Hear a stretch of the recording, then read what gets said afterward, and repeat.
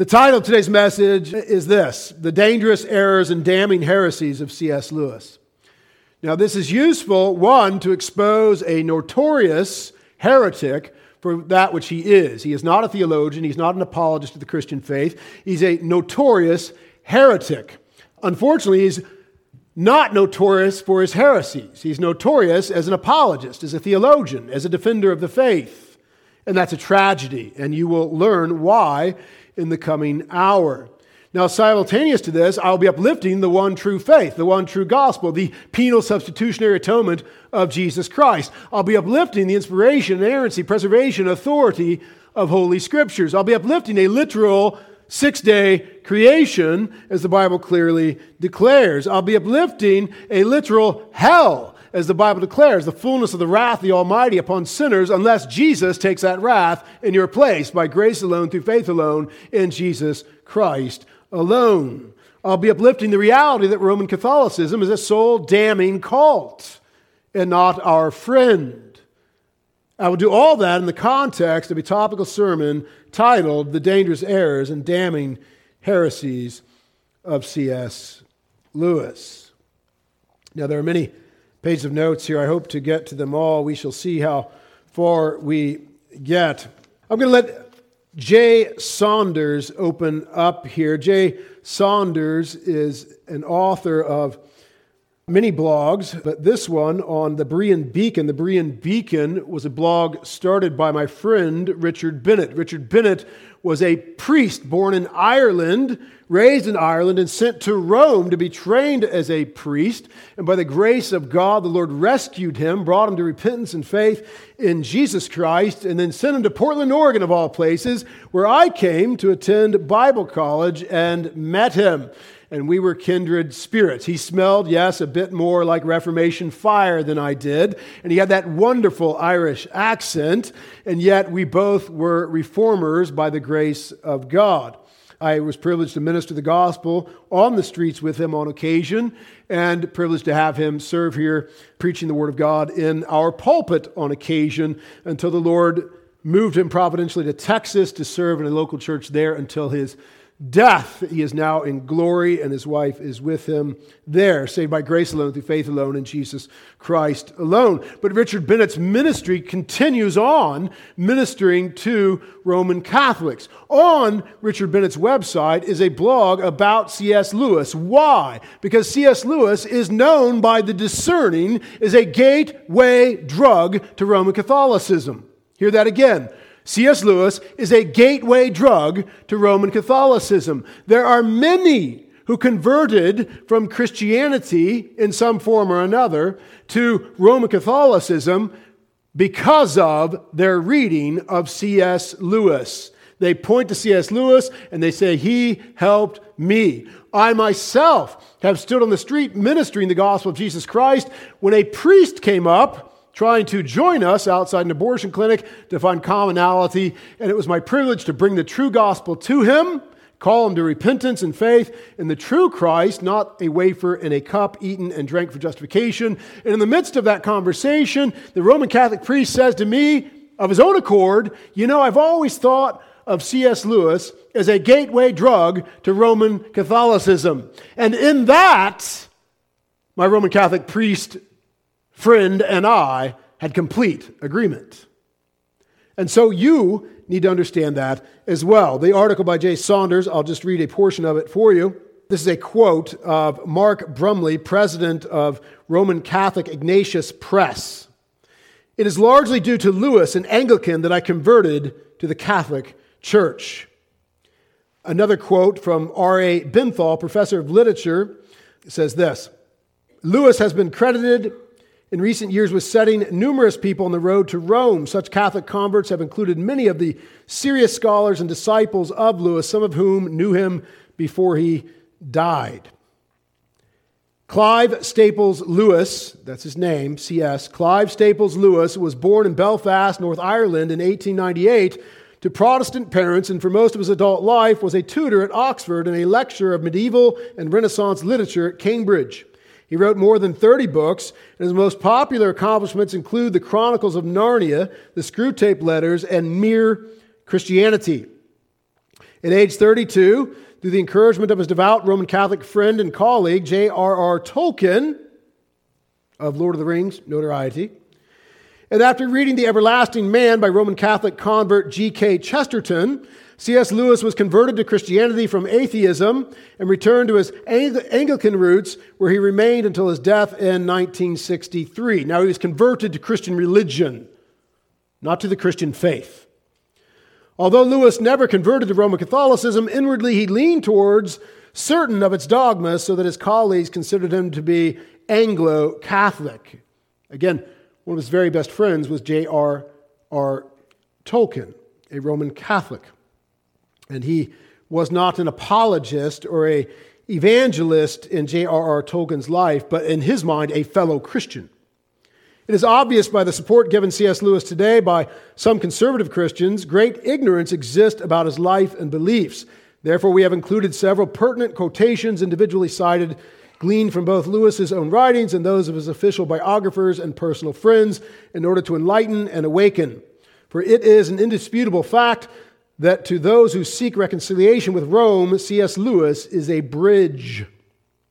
Quote, certainly the path he had taken to mere Christianity was very largely the Roman road along which guides such as Chesterton and Tolkien and Patmore and Dante and Newman had led him. After more than 2 decades in the Roman Catholic Church, I have met or learned of scores of far more illustrious Catholic converts who likewise list Lewis on their spiritual resumes. When I converted to Catholicism in my teens, it was largely due to reading Lewis' screw-tape letters. G.K. Chesterton and Lewis sort of guided me into the Catholic Church, even though Lewis wasn't a Catholic. In 1952, C.S. Lewis published his theological work, Mere Christianity, which originally began in 1942 as a 3-part BBC radio broadcast. As the title suggests, Lewis focused on the mere or common ground he felt existed in Christianity and tried to restate a theology without controversy. The result is a generic Christianity that suits anyone anywhere who can in any way relate to God. Lewis bent over backwards trying to find common ground with all denominations, omitting any doctrine that may be deemed offensive. Now, you also need to know this. Not only did he deliberately make it as ecumenical as possible, he also failed to quote the Word of God in the entire first half of a book that is supposed to be an apology or a defense or a declaration of Christianity. In the second half of the book, it's my understanding, he quoted 2 scriptures. And so, in what is considered one of the greatest defenses of the Christian faith, Mere Christianity by C.S. Lewis, there's virtually 0 scripture referenced. That is a significant problem, not just with the book, but with his entire life and testimony. More on that later. In his attempt to bend over backwards to find common ground, Tolkien, a Roman Catholic, disparagingly said he is every man's theologian, meaning he is not a theologian of any one Christian sect or faith. He is every man's theologian. He didn't mean it to be a compliment. Even Mormons find his writings inoffensive, and that's what you got to understand. Roman Catholics love his writings. Heretics love his writings. And yes, many undiscerning, ill-informed Christians love his writings. Lewis is widely quoted from tried and true defenders of Mormon orthodoxy. It just shows the extraordinary acceptability and usefulness of C.S. Lewis because, of course, most of what he says is perfectly acceptable to Mormons. Mere Christianity has long been regarded as a classic exposition of the Christian faith. Yet, oddly enough, not one Bible verse is quoted in the first half of the book, and only three partial verses in the latter half with no Bible references in the entire book. So partial references with no actual Bible references. In other words, 1 Corinthians chapter 1, verse 3. How can we present Christianity without its foundation, the Word of God? Mere Christianity is a compilation of 4 essays, transcripts that were sent to 4 clergymen to gauge their reaction with regard to its common ground. This is a quote of C.S. Lewis. I tried to guard against this, putting forth his Anglican beliefs, by sending the original script of what is now Book 2 to 4 clergymen.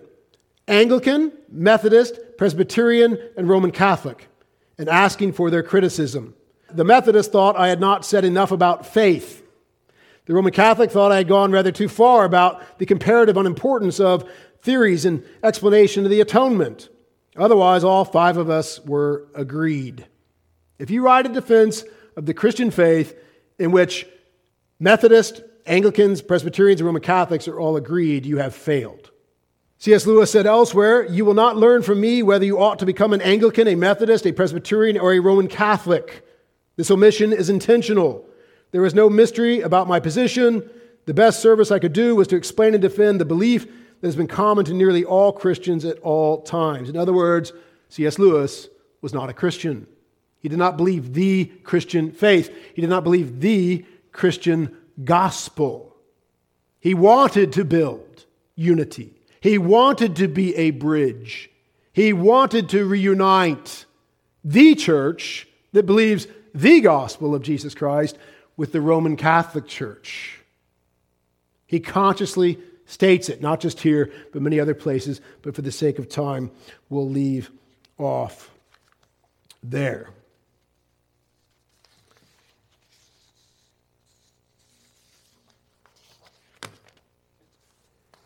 Now, I have picked 7 errors and heresies out of a list of many more that I could speak to, but I see these as the most serious and obvious, undeniable errors or heresies of C.S. Lewis, and so I will lift them up one by one. Several of them could be under one category, could be under one point ultimately. C.S. Lewis did not believe in the inspiration, inerrancy, preservation, and authority of Holy Scripture. And it's based upon that error that ultimately his heresies come. And anyone who does not believe in the inspiration, inerrancy, preservation, authority of Scripture is open to all sorts of error and heresy. And thus, they have set up for themselves another authority over and above the authority of Scripture. For if Scripture is not the final authority, then there is an authority outside of Scripture, whether you say it's a church or the Roman Catholic Church or just you yourself or every individual. It's inspired as it inspires me. It's authoritative as I'm happy to sit under its authority or not. And so we, Christians, born again from above, illumined by the Holy Spirit, receive the Holy Scriptures from Genesis 1:1 to Revelation 22 as the inspired, inerrant, preserved, and authoritative Word of God. And by the way, we do that for good reason, because Jesus upheld the Scriptures as inspired, inerrant, preserved, and authoritative. The Lord Jesus upheld both the inspiration of Scripture and the preservation of Scripture explicitly. He said, not one jot or tittle will pass away till the heavens and the earth pass away. Jot or tittle. Not just the words, not just the sentences, not just the ideas behind them, but the portions of the letters therein. Not one will be lost until the heavens and the earth pass away. And even then they will not be lost. But he's making an extreme statement. Even should the heavens and the earth pass away, these would not and shall not. They're preserved by God. It is the eternal Word of God. The Lord Jesus said, man shall not live on bread alone, but every word. Plenary, verbal, plenary inspiration. And so we receive the Lord Jesus' position on Scripture because we are followers of Jesus. So we uphold the inspiration, the theopneustos. The Scriptures are God-breathed, says the Apostle Paul to Timothy and all the church, and thus useful for teaching, correcting, rebuking, and training in righteousness, that the man of God may be what? Complete, thoroughly equipped. But if you reject the inspiration, inerrancy, preservation, and authority of Scripture, you will not be complete or thoroughly equipped. And frankly, you're a rebel. You're a rebel against God and His revelation of Himself. And you have set yourself up as an authority over God. That is a dangerous position to be in. And that's the exact position C.S. Lewis was in. First point. Evolution is a valid scientific explanation for life. C.S. Lewis bowed before the authority of Darwin, not that of Scripture, and he brought Scripture beneath Darwin. C.S. Lewis openly accepted that evolution was a valid scientific theory of origins. His most famous book, Mere Christianity, his defense of the Christian faith. It includes the concept of evolution. It says this, quote, "Thousands of centuries ago, huge, very heavily armored creatures were evolved. If anyone had at that time been watching the course of evolution, he would probably have expected that it was going to go on to heavier and heavier armor. But he would have been wrong. The future had a card up its sleeve, which nothing at that time would have led him to expect. It was going to spring on him, a little naked, unarmored animal, which had better brains, and with those brains they were going to master the whole planet. They were not merely going to have more power than the prehistoric monsters, they were going to have a new kind of power. The next step was not only going to be different, but different with a new kind of difference. The stream of evolution was not going to flow in the direction in which he saw it flowing. It was in fact going to take a sharp bend. Now, if you care to talk in these terms, the Christian view is precisely that next step.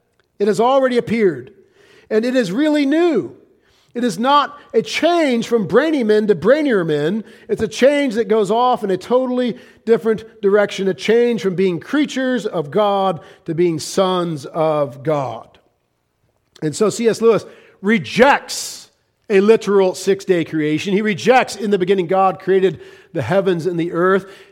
He rejects God's account of creating all life in those 6 days. He rejects God's special creation of animals and God's special creation of man in His image. Genesis 1:26, let us make man in our image, male and female, He created them. He rejects a literal Adam. He rejects a literal Eve. He rejects the literal fall of Adam and Eve into sin in the literal garden with a literal Satan. He rejects it all. And yet millions look to C.S. Lewis as an authority on Christianity, as a chief apologist and theologian to be trusted. No, he is a wolf in sheep's clothing. He is a false teacher. He is a heretic who puffs up his chest with the authority of Darwin emboldening him and stands against Holy Scripture from its very first chapter and book. That quote was from Mere Christianity in the chapter titled The Next Man. The second quote here is from The Problem of Pain, his book, The Problem of Pain. Quote, for long centuries, God perfected the animal form which was to become the vehicle of humanity and the image of Himself. So for long centuries, this single-celled organism graduated to this animal, graduated no doubt to a bipedal animal, stood erect, is an ape-like humanoid, and then God breathed His Spirit in. That's the worldview. That's the position that He is putting forth. For long centuries, God perfected the animal form, which was to become the vehicle of humanity and the image of Himself. He gave it hands whose thumb could be applied to each of the fingers and jaws and teeth and throat capable of articulation, and a brain sufficiently complex to execute all the material motions whereby rational thought is incarnated. And I say yes and amen. He did exactly that on day 6. And His name was Adam. And from him we have all descended. The creature may have existed for ages in this state before it became man. It may even have been clever enough to make things which a modern archaeologist would accept as proof of its humanity, but it was only an animal because of all its physical and psychological processes were directed to purely material and natural ends. Then in the fullness of time, God caused to descend upon the organism, both on its psychology and physiology, a new kind of consciousness which could say I and me, which could look upon itself as an object, which knew God, which could make judgments of truth, beauty, and goodness, and which was also far above time, that it could perceive time flowing past. He speaks with the authority of a prophet. He speaks with the authority of Scripture. If this is true, then this is Holy Writ. Copy it down in the back of your Bible. This is extra biblical revelation. This is another creation account for mankind. And he speaks with absolute certitude that you're to submit to and receive as the Christian worldview, Christian dogma and truth. And it is a lie, a bold lie. As I said, these first few points could be under the same title.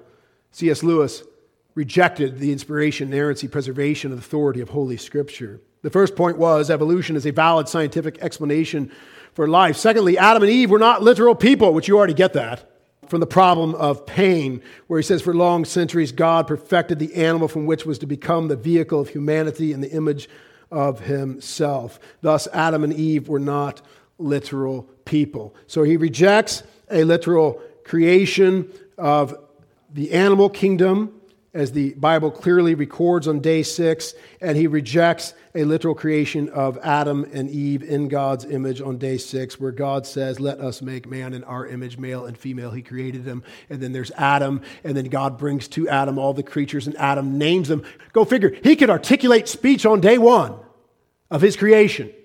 He names them, and lo, there was not a creature found as a suitable helpmate, so God put him to sleep, took a rib, and made Eve, and C.S. Lewis audaciously rejects all of that. The foundation of the Bible, the creation account of the heavens and the earth, animal life, and a literal Adam and Eve. What is Jesus called in the New Testament in relationship to the literal Adam of the Old Testament? He's called the second Adam. What does the New Testament say about the first Adam? That through Adam, death came to all men. And that through the second Adam, Jesus Christ, life comes to all men in Christ. You do great damage to the gospel of Jesus Christ when you do great damage to the literal account of Genesis and God's creation of the heavens and the earth in 6 literal days, and explicitly God's creation of Adam and Eve and their fall. Where's the fall? C.S. Lewis boldly does away with the fall completely. That's a fiction. The fall of mankind is made a fiction. Any man with such a low view of Scripture is not sound. He's not worth your time reading. He is not worth quoting. In fact, quite the contrary. It is a shame to quote him. Third point, the Old Testament is part legendary, part myth. You heard me right.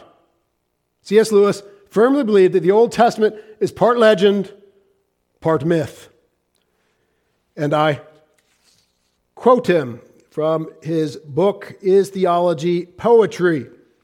Quote, the earliest stratum of the Old Testament contains many truths in a form which I take to be legendary or even mythical, hanging in the clouds. But gradually the truth condenses, becomes more and more historical, from things like Noah's Ark or the sun standing still upon Ajalon. You come down to the court memoirs of King David. In other words, you go from the fanciful and fictitious Noah's Ark and the sun standing still to the more real memoirs of King David. Finally, you reach the New Testament, and its history reigns supreme. Oh, the New Testament, now that's history. That's bold. That's audacious. That's setting yourself up as judge over God's Word instead of God's Word judge over you. You are the definer of truth. You are the authority, not God's Word being the definer of truth and the final authority. He says, finally, you reach the New Testament and history reigns supreme and the truth is incarnate. And incarnate here is more than a metaphor. It's not an accidental resemblance that from that point of view of being is stated in the form God became man should involve from that point of view a human knowledge. The statement myth became fact. Ramblings. Elsewhere, he says this, I have therefore no difficulty in accepting, say, the view of those scholars who tell us that the account of creation in Genesis is derived from earlier Semitic stories, which were pagan and mythical. We must, of course, be quite clear what derived from means. Stories do not reproduce their species like mice. They are told by men Each reteller either repeats exactly what his predecessor had told him or else changes it. He may change it unknowingly or deliberately. If he changes it deliberately, his invention, his sense of form, his ethics, his ideas of what is fit or edifying or merely interesting all come in. If unknowingly, then his unconscious, which is so largely responsible for our forgettings, has been at work. Thus, at every step in what is called a little misleadingly the evolution of a story, a man, all he is and all his attitudes are involved, and no good work is done anywhere without aid from the Father of lights. So, in his words, that's what Scripture is. That's what the Old Testament is. These stories that have been coalesced and passed down errantly, generation by generation, man to man, and they mix in their own thoughts and their own opinions and their own feelings and experiences by accident or deliberately. Nevertheless, he's going to say, nevertheless, no good work is done anywhere without aid from the Father of lights. When a series of such retellings turns a creation story which at first had almost no religious or metaphysical significance into a story which achieves the idea of a true creation and of a transcendent creator as Genesis does, then nothing will make me believe that some of the retellers or some one of them has not been guided by God. That's Lewis's view of the Old Testament and specifically the Genesis creation account. In the cataloged and recorded letters of C.S. Lewis, he said this, quote, whether a particular passage is rightly translated or is myth, but of course myth, specially chosen by God from among countless myths to carry a spiritual truth, or history, but we must not use the Bible as our fathers too often did as a sort of encyclopedia out of which texts can be taken for use as weapons. And so he's far more comfortable with the Bible being myth than the Bible being absolute truth, because the Bible being absolute truth is going to lend it to being used as a weapon, a sword to what? Divide truth from error. The authoritative weapon or sword that divides truth from error. We must guard against that. Let us revel in myth that the Father of lights uses nevertheless for our spiritual benefit. Does this sound remotely Christian? No. Does it sound remotely orthodox, theologically? Sound? No. Should C.S. Lewis be trusted, quoted, listened to? No, he should not. Fourth and most important point, and this is where a low view of Scripture leads. This is where it leads to a direct assault on the gospel, invariably. Fourth point, Christ's substitutionary atonement is immoral and silly. The penal substitutionary atonement of Jesus Christ is the biblical doctrine known commonly as the gospel, or the good news that God the Father punished God the Son, who willingly came into the world through the womb of the Virgin Mary, fully God and fully man, to bear our iniquities and the eternal wrath of God that they deserve, as a substitute in our place. C.S. Lewis mocked and rejected the substitutionary atonement of Christ. And he did it in mere Christianity. And yet when I warn people about C.S. Lewis, so often men come at me furious because their commitment and love of C.S. Lewis rises higher at times than their love of Jesus Christ and His gospel. And that is alarming. I haven't seen the kind of raw emotion and love-based defense of Jesus rise to the level that some of these men go to in their love and defense of C.S. Lewis.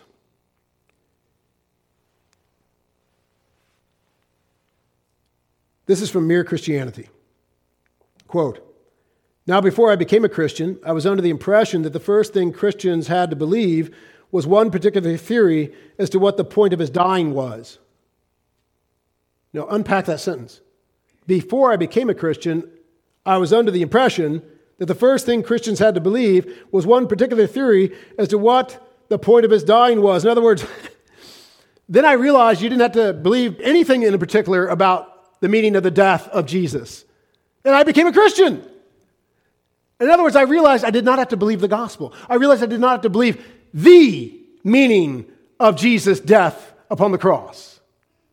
That he died as our substitute in our place, taking the fullness of the wrath of the Almighty, taking the curse of sin, which is death, in our place as the penal substitutionary atonement. I realized I didn't have to believe the gospel, and then I became a Christian. Great testimony, Mr. Lewis. According to that theory, God wanted to punish men for having deserted and joined the great rebel, but Christ volunteered to be punished instead, and so God let us off. Now don't miss, that is a mocking sentence. According to that theory, it's just a theory. It's not the clear declaration of Holy Scripture regarding what the gospel is. It's just, a theory. According to that theory, God wanted to punish men for having deserted and joined the great rebel. And so it's belittling God for wanting to punish men. According to that theory, God wanted to punish men. How ridiculous is that?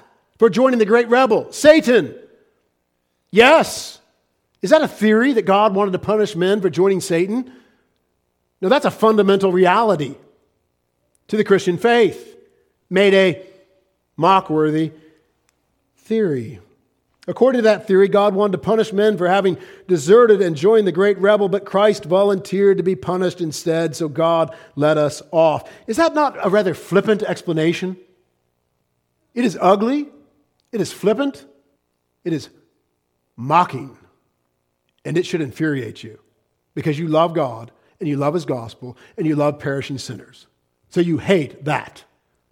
You hate that. A man mocking the gospel of Jesus Christ. Mocking the meaning of His cross.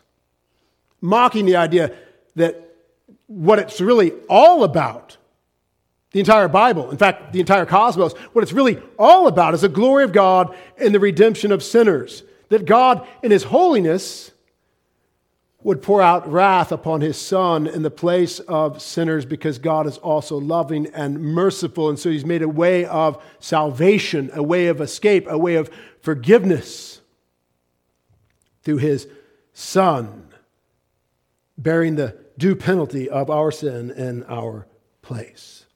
He is mocking the entire story of Scripture, the entire story of all history and all creation. He's mocking the gospel of Jesus Christ. Once again, according to that theory, God wanted to punish men for having deserted and joined the great rebel. Isn't it interesting? C.S. Lewis clearly, dogmatically, has submitted himself to and declares the theory of evolution as fact. Fact so certain that Scripture must bow to it. But the substitutionary atonement, the gospel of Jesus Christ, that's just a mere theory to be dismissed and mocked. And thus, the foundation of C.S. Lewis's error and heresy is his rejection of the inspiration, inerrancy, preservation, and authority of Scripture. He goes on to say, now I admit that even this theory does not seem quite so immoral and silly as it used to. And so he has long held that it's immoral. The substitutionary atonement of Jesus Christ is immoral and silly. And it doesn't seem quite as immoral and silly as it used to. That's just evil. But that's not the point I want to make. What I came to see later on was that neither this story nor another is Christianity. The central belief is that Christ's death has somehow put us right with God and given us a fresh start. Theories as to how it did this are another matter. A good many different theories have been held as to how it works. What all Christians are agreed on is that it does work. No. what all Christians are agreed on is that Jesus Christ, fully God and fully man, was crucified for sinners in their place. Took the fullness of the wrath of the Almighty that their sins deserved and pronounced tetelestai, it is finished. The justice of God is satisfied. Sin is propitiated, atoned for. This point, this heresy, this assault on Christ's substitutionary atonement, being immoral and silly, is held by a local seminary professor by the name of Tim Mackey that you've heard me speak of before. Tim Mackey is also the key spokesman and teacher of the Bible Project. Tim Mackey also joins C.S. Lewis in his mocking of the wisdom of God, the gospel of Jesus Christ, and the substitutionary atonement of Christ. Tim Mackey says this, quote, God is holy and he's perfect. You're not. So God has to kill you. He needs his pound of flesh in the name of his justice. So he's going to kill you because he's angry at you. But instead, he's going to kill Jesus. And he takes out his anger on Jesus. And then he allows you, when you die, to go to the good place and not the bad place so that you can sing forever the praises of God who didn't kill you. I'm creating a caricature. But for some of us, you might think that, yeah, isn't that the story of Christianity? Isn't that what Christians believe? This man is pure evil. And he's training the next generation of pastors and missionaries right up the street at Western Seminary. His online teachings have been listened to and watched by the hundreds of thousands. These heresies that C.S. Lewis championed have borne their fruit. They've gone to seed. They're all around us. He has produced countless heretics like Tim Mackey, who come boldly, quoting C.S. Lewis for authority, for they are kindred spirits, assaulting the heart of our faith, the gospel of Jesus Christ, mocking God, mocking his justice, mocking his wrath, mocking hell, mocking the cross, and reimagining all of it. Profoundly evil. But Tim Mackey is not alone. Atheist Richard Dawkins describes the substitutionary atonement as, quote, vicious, sadomasochist, and repellent. If God wanted to forgive our sins, why not just forgive them without having himself tortured and executed in payment? You see, what C.S. Lewis taught in Mere Christianity, what Tim Mackey is teaching on his Bible Project and in the Western Seminary, is what Richard Dawkins, notorious atheist and hater of God, also believes. How about the atheist Christopher Hitchens, who says, quote, ask yourself the question, how moral is the following? I am told of a human sacrifice that took place 2,000 years ago without my wishing it and in circumstances so ghastly that had I been present and in possession of any influence, I would have been duty-bound to try to stop it. In consequence of this murder, my own manifold sins are forgiven me and I may hope to enjoy eternal life. You know what's interesting? Is C.S. Lewis, Tim Mackey, Richard Dawkins, and Christopher Hitchens all have the same mocking tone. They all have the same message. Slightly different words, same mocking, same message. That should alarm you. That should forever stop you from quoting C.S. Lewis, from thinking he is a Christian brother or a Christian theologian or a Christian apologist. One more quote from the emergent heretic Brian McLaren. You might remember the emergent movement. You might remember Doug Pagitt, one of the other famous emergent so-called pastors who wrote book after book, reimagining preaching, reimagining the church. Well, this is what C.S. Lewis, Tim Mackey, this is what they're doing, reimagining Jesus, the gospel, the whole story of the Bible. They're just early emergents. And Brian McLaren is one of their brethren, but not a Christian brother. Brian McLaren says, quote, the traditional understanding of the atonement says that God asks of us something that God is incapable of himself. God asks us to forgive people, but God is incapable of forgiving. God can't forgive unless he punishes somebody in the place of the person he was going to forgive. God doesn't say to you, forgive your wife, and then go kick the dog to vent your anger. God asks you to actually forgive, and there's a certain sense that a common understanding of the atonement presents a God who is incapable of forgiving unless he kicks somebody else.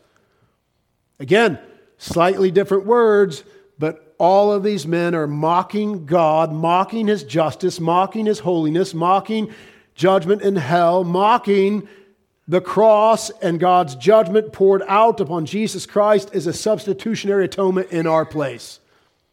When your position on the atonement is for all intents and purposes synonymous with that of notorious heretics and atheists, you are not a Christian. You are not a friend of God. You are an enemy of God and his gospel. What does the Bible say about the atonement of Jesus Christ? 2 Corinthians 5:21, for he made him who knew no sin to be sin for us, that we might become the righteousness of God in him.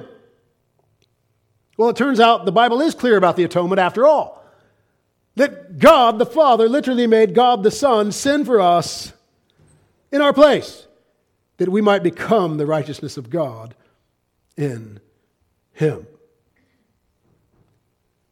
1 Peter 2:24, who himself, speaking of Jesus, who himself bore our sins in his own body on the tree, the cross, that we, having died to sins, might live for righteousness, by whose stripes you were healed. Him, Jesus, literally taking upon himself our sins upon that cross, suffering and dying for them. Thus we in Christ died with him, that we might live to righteousness. By whose stripes you were healed. By his stripes. By him taking the wrath that we deserve, we are healed. Healed of the curse of sin, which is death. How about Isaiah 53? Now, mind you, I could preach for weeks on the substitutionary atonement of Christ, from Scripture after Scripture after Scripture. This is the smallest snapshot. But how about Isaiah 53? Isaiah 53. Verse 1. Who has believed our report? Well, not C.S. Lewis, not Tim Mackey, not Brian McLaren, and certainly not Christopher Hitchens or Richard Dawkins. But all Christians have. All actual Christians have believed this report.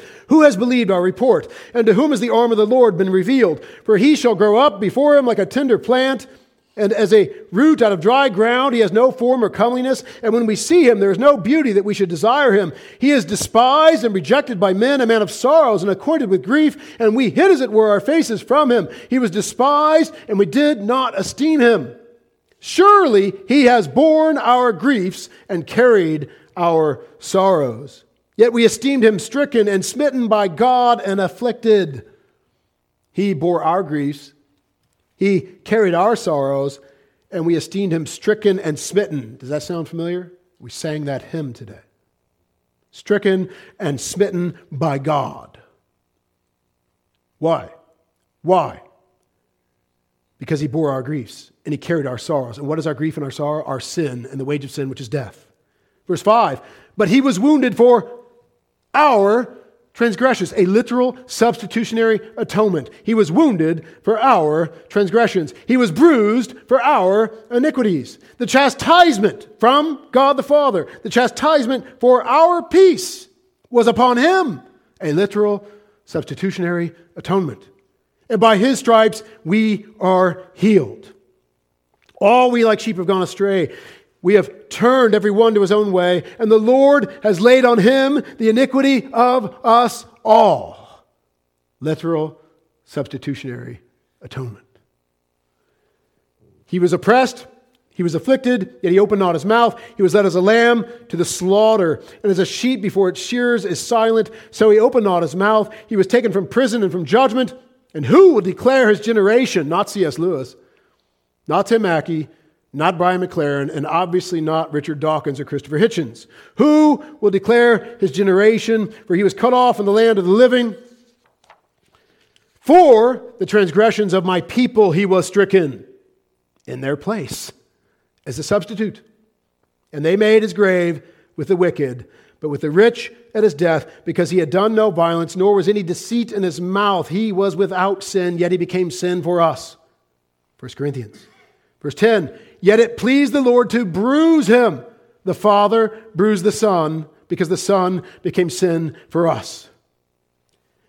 He has put him to grief when you make his soul an offering for sin. Literal, substitutionary atonement, the heart of our faith, the gospel of Jesus Christ, the good news.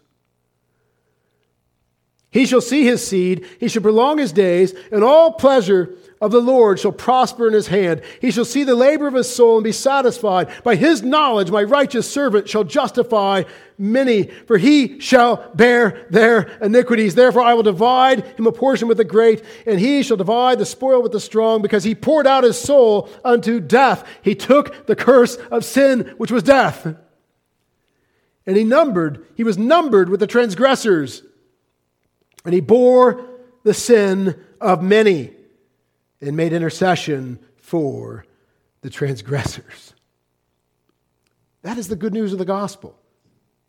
That is penal substitutionary atonement. That is the heart of our faith that C.S. Lewis mocks as immoral and silly. R.C. Sproul's Legionnaire Ministries says this: in penal substitution, the penalty that is due to us for our transgression is paid by a substitute, namely Jesus Christ. The principle of penal substitution undergirds the old covenant sacrificial system. God told Adam that the penalty for sin was death, Genesis 2:16-17. In the old covenant sacrifices, the people placed their hands on the sacrificial animals, thereby identifying with them, and then the animals were put to death, see Leviticus 4. This depicted the transfer of sin and guilt from the sinner to the substitute. The sinner could live because the animal died in the sinner's place, bearing the punishment that the sinner deserved. The entire Bible is about substitutionary atonement. But since it is impossible for the blood of bulls and goats to take away sins, Hebrews 10:4, the animal sacrifices of the old covenant did not affect true atonement. They were types and shadows that pointed to the only true atoning sacrifice, which was offered once for all on Calvary by our Lord and Savior, Jesus Christ. This final and only effective act of penal substitution was foreshadowed by the entire Old Covenant sacrificial system and explicitly predicted in Isaiah 53. The prophet tells us that God laid on the suffering servant Christ our iniquity. Our sin was transferred to him in the atonement. He was pierced and crushed for our iniquities, cut off from the land of the living for the transgression of my people. In other words, Christ endured the punishment his people deserve in their place. If we trust in him alone for salvation, we need not fear eternal death, for Jesus bore our sin on the cross so that we will not receive everlasting judgment, and that's called the gospel of Jesus Christ. It's not mock-worthy, it's praiseworthy. And those that mock it damn their own souls. And those that are happy to hear them mock it give evidence that they're damned with them. And those that love mockers of Jesus and his gospel more than Jesus and his gospel are not Christians. Where is our love of the King? Where is our love of the Savior? That we would prefer an English author over the author of eternal life.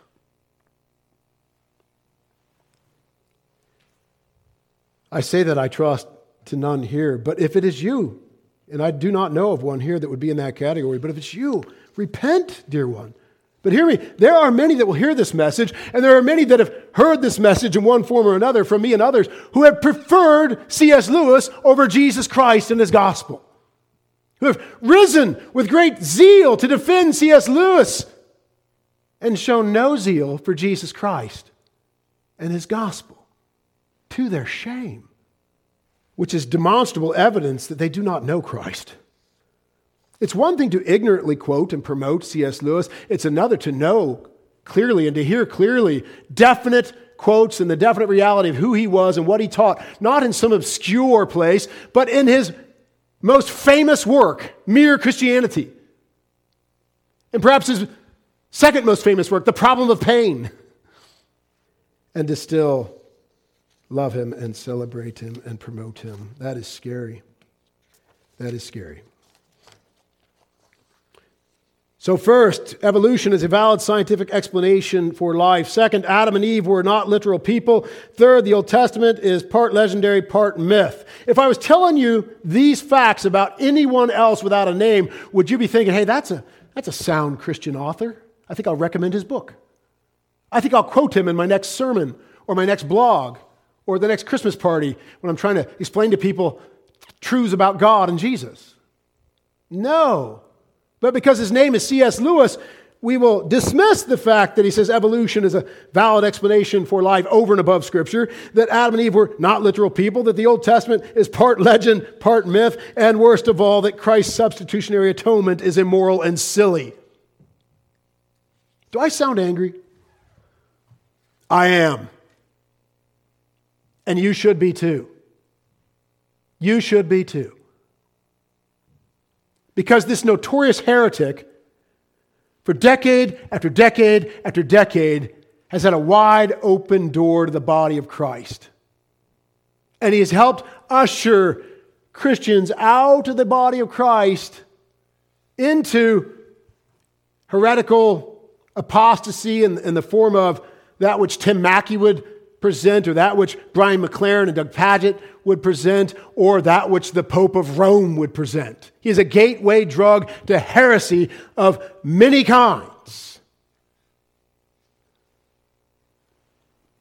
Fifth, good Buddhists and other good pagans go to heaven. Good Buddhists and other good pagans go to heaven.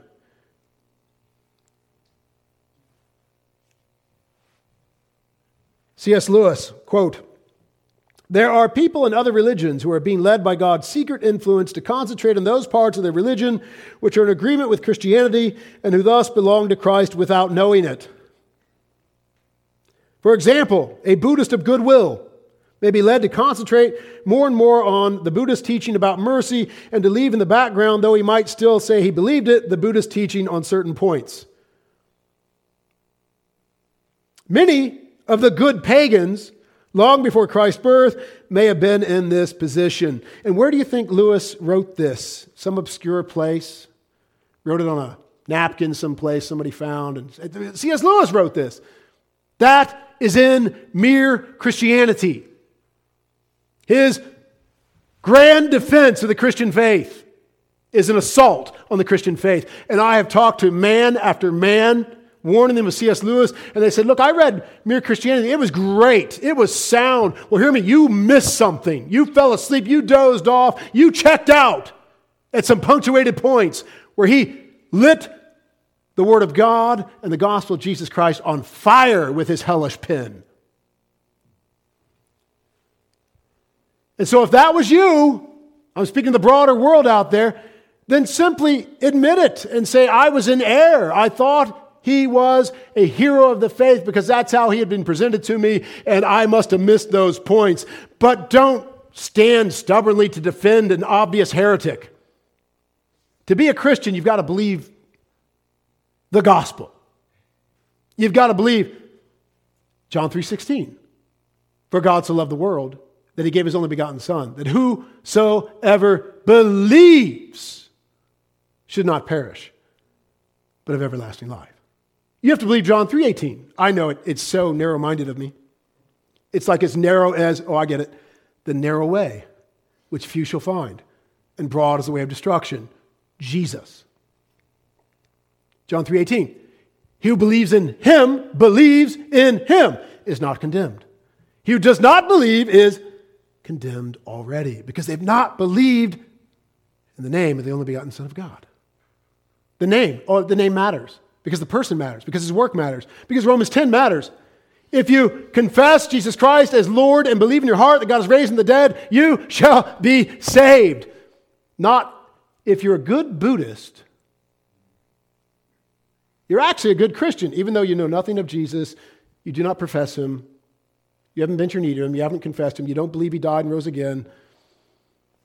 You're an unbelieving, unrepentant Buddhist. Or you're just a good pagan, Are there any good Buddhists? Are there any good pagans? Are there any good human beings? No, all have sinned and fallen short of the glory of God, which takes us back to the first point. C.S. Lewis did not believe in the inspiration, inerrancy, preservation, and authority of Scripture. Thus, he didn't believe the fundamental message of Scripture, that God is holy and human beings are not. And the beginning of knowledge is the fear of God, because God is holy and human beings are not. And Psalm 7:11, God is a just judge and he's angry with the wicked every day.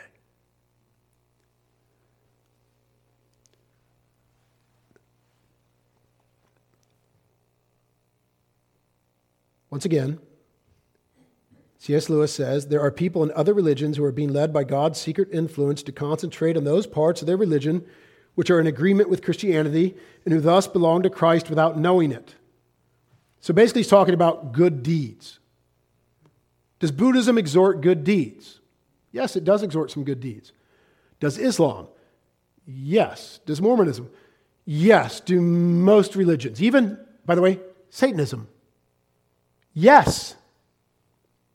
Oh, so as long as you're good Satanist, good Mormon, good Buddhist, good Hindu, good Muslim, you're actually responding to Jesus. Now, what salvation is that? Is that a salvation of substitutionary atonement or salvation of works righteousness? That would be a salvation of works righteousness. That they are working their way as good people, as good religionists in false religions and cults. They are responding to God in some secret way and doing good. And therefore they're saved through their good deeds.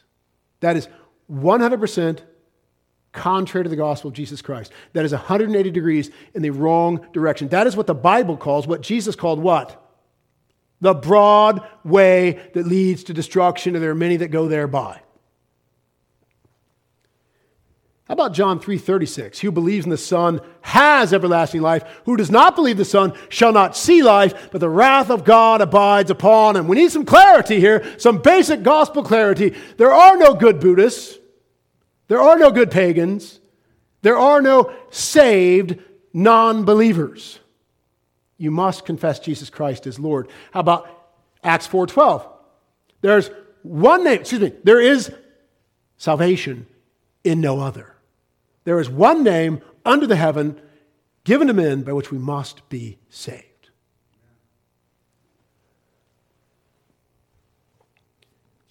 C.S. Lewis was a minister of another gospel that is not another gospel, which Galatians speaks to explicitly and pronounces the anathema upon twice over. And the Apostle Paul said, whether I, himself, or an angel from heaven bring any other gospel to you, let it be anathema. Hear me, whether Clive Lewis or Tim Mackey or Doug Paget or Brian McLaren bring another gospel to you that is not another, let them be under the anathema.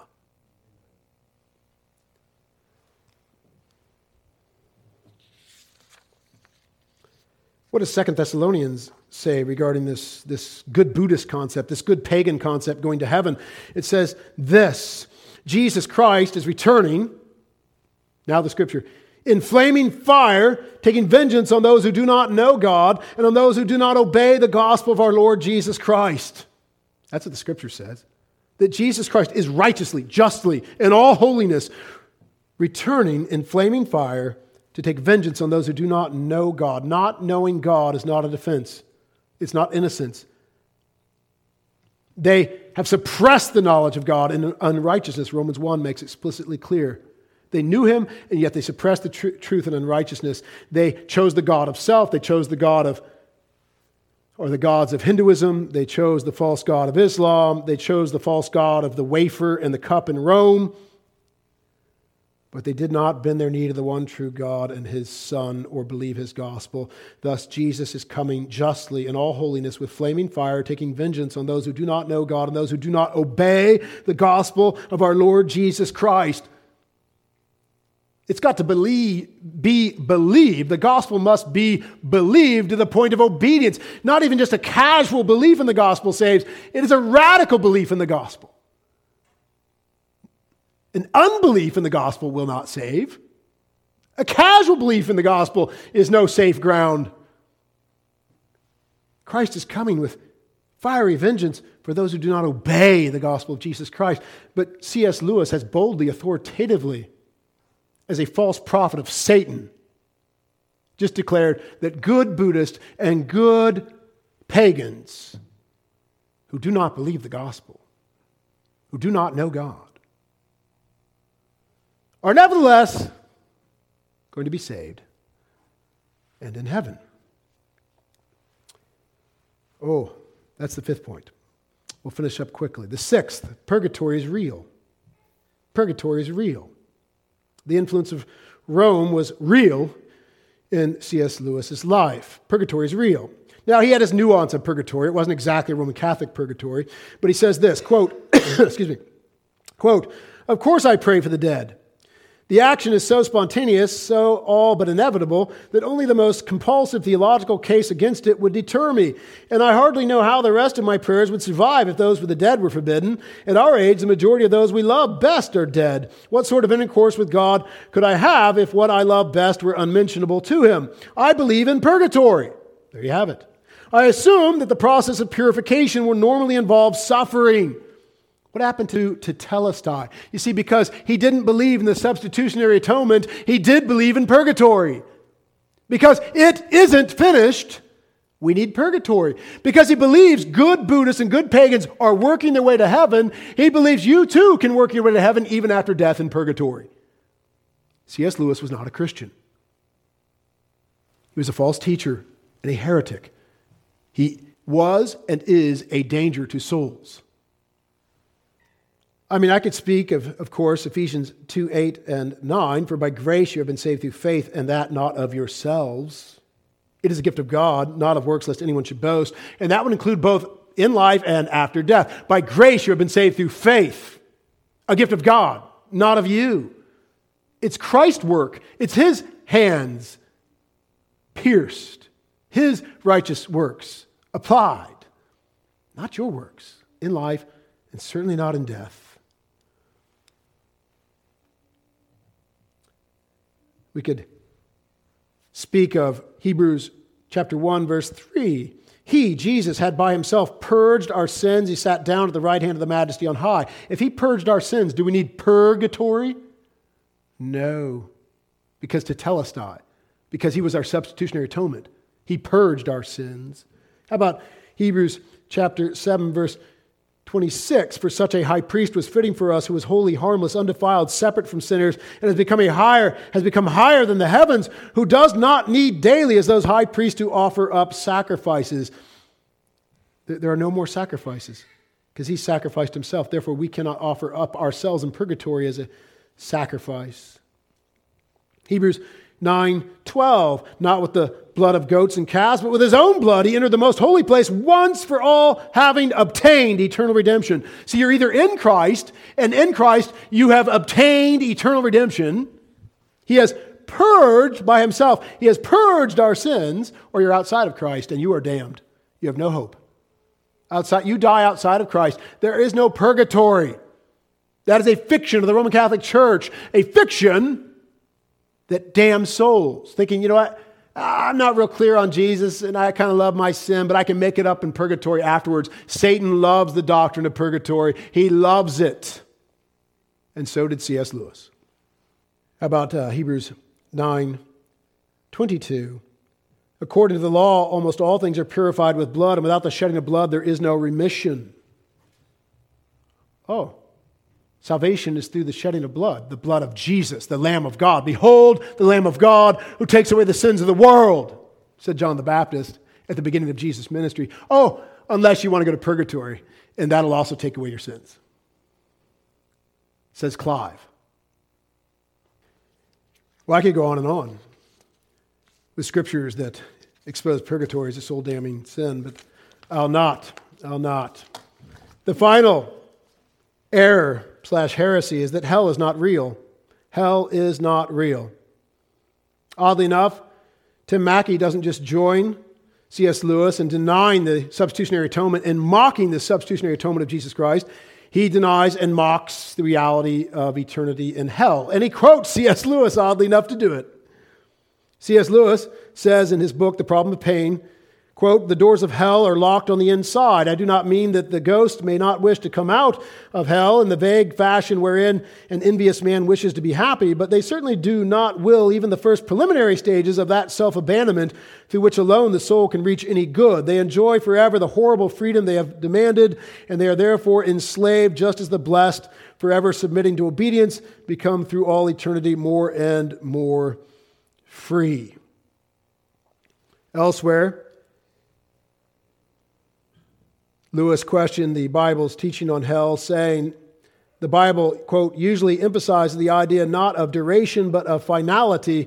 Whether this is eternal fixity, implied endless duration, or duration at all, we cannot say." And so he rejects the hell of Holy Scripture. He makes it a hell of man's own mind. Elsewhere he ponders maybe hell's just in your mind, and you're separated from God because you've locked God out.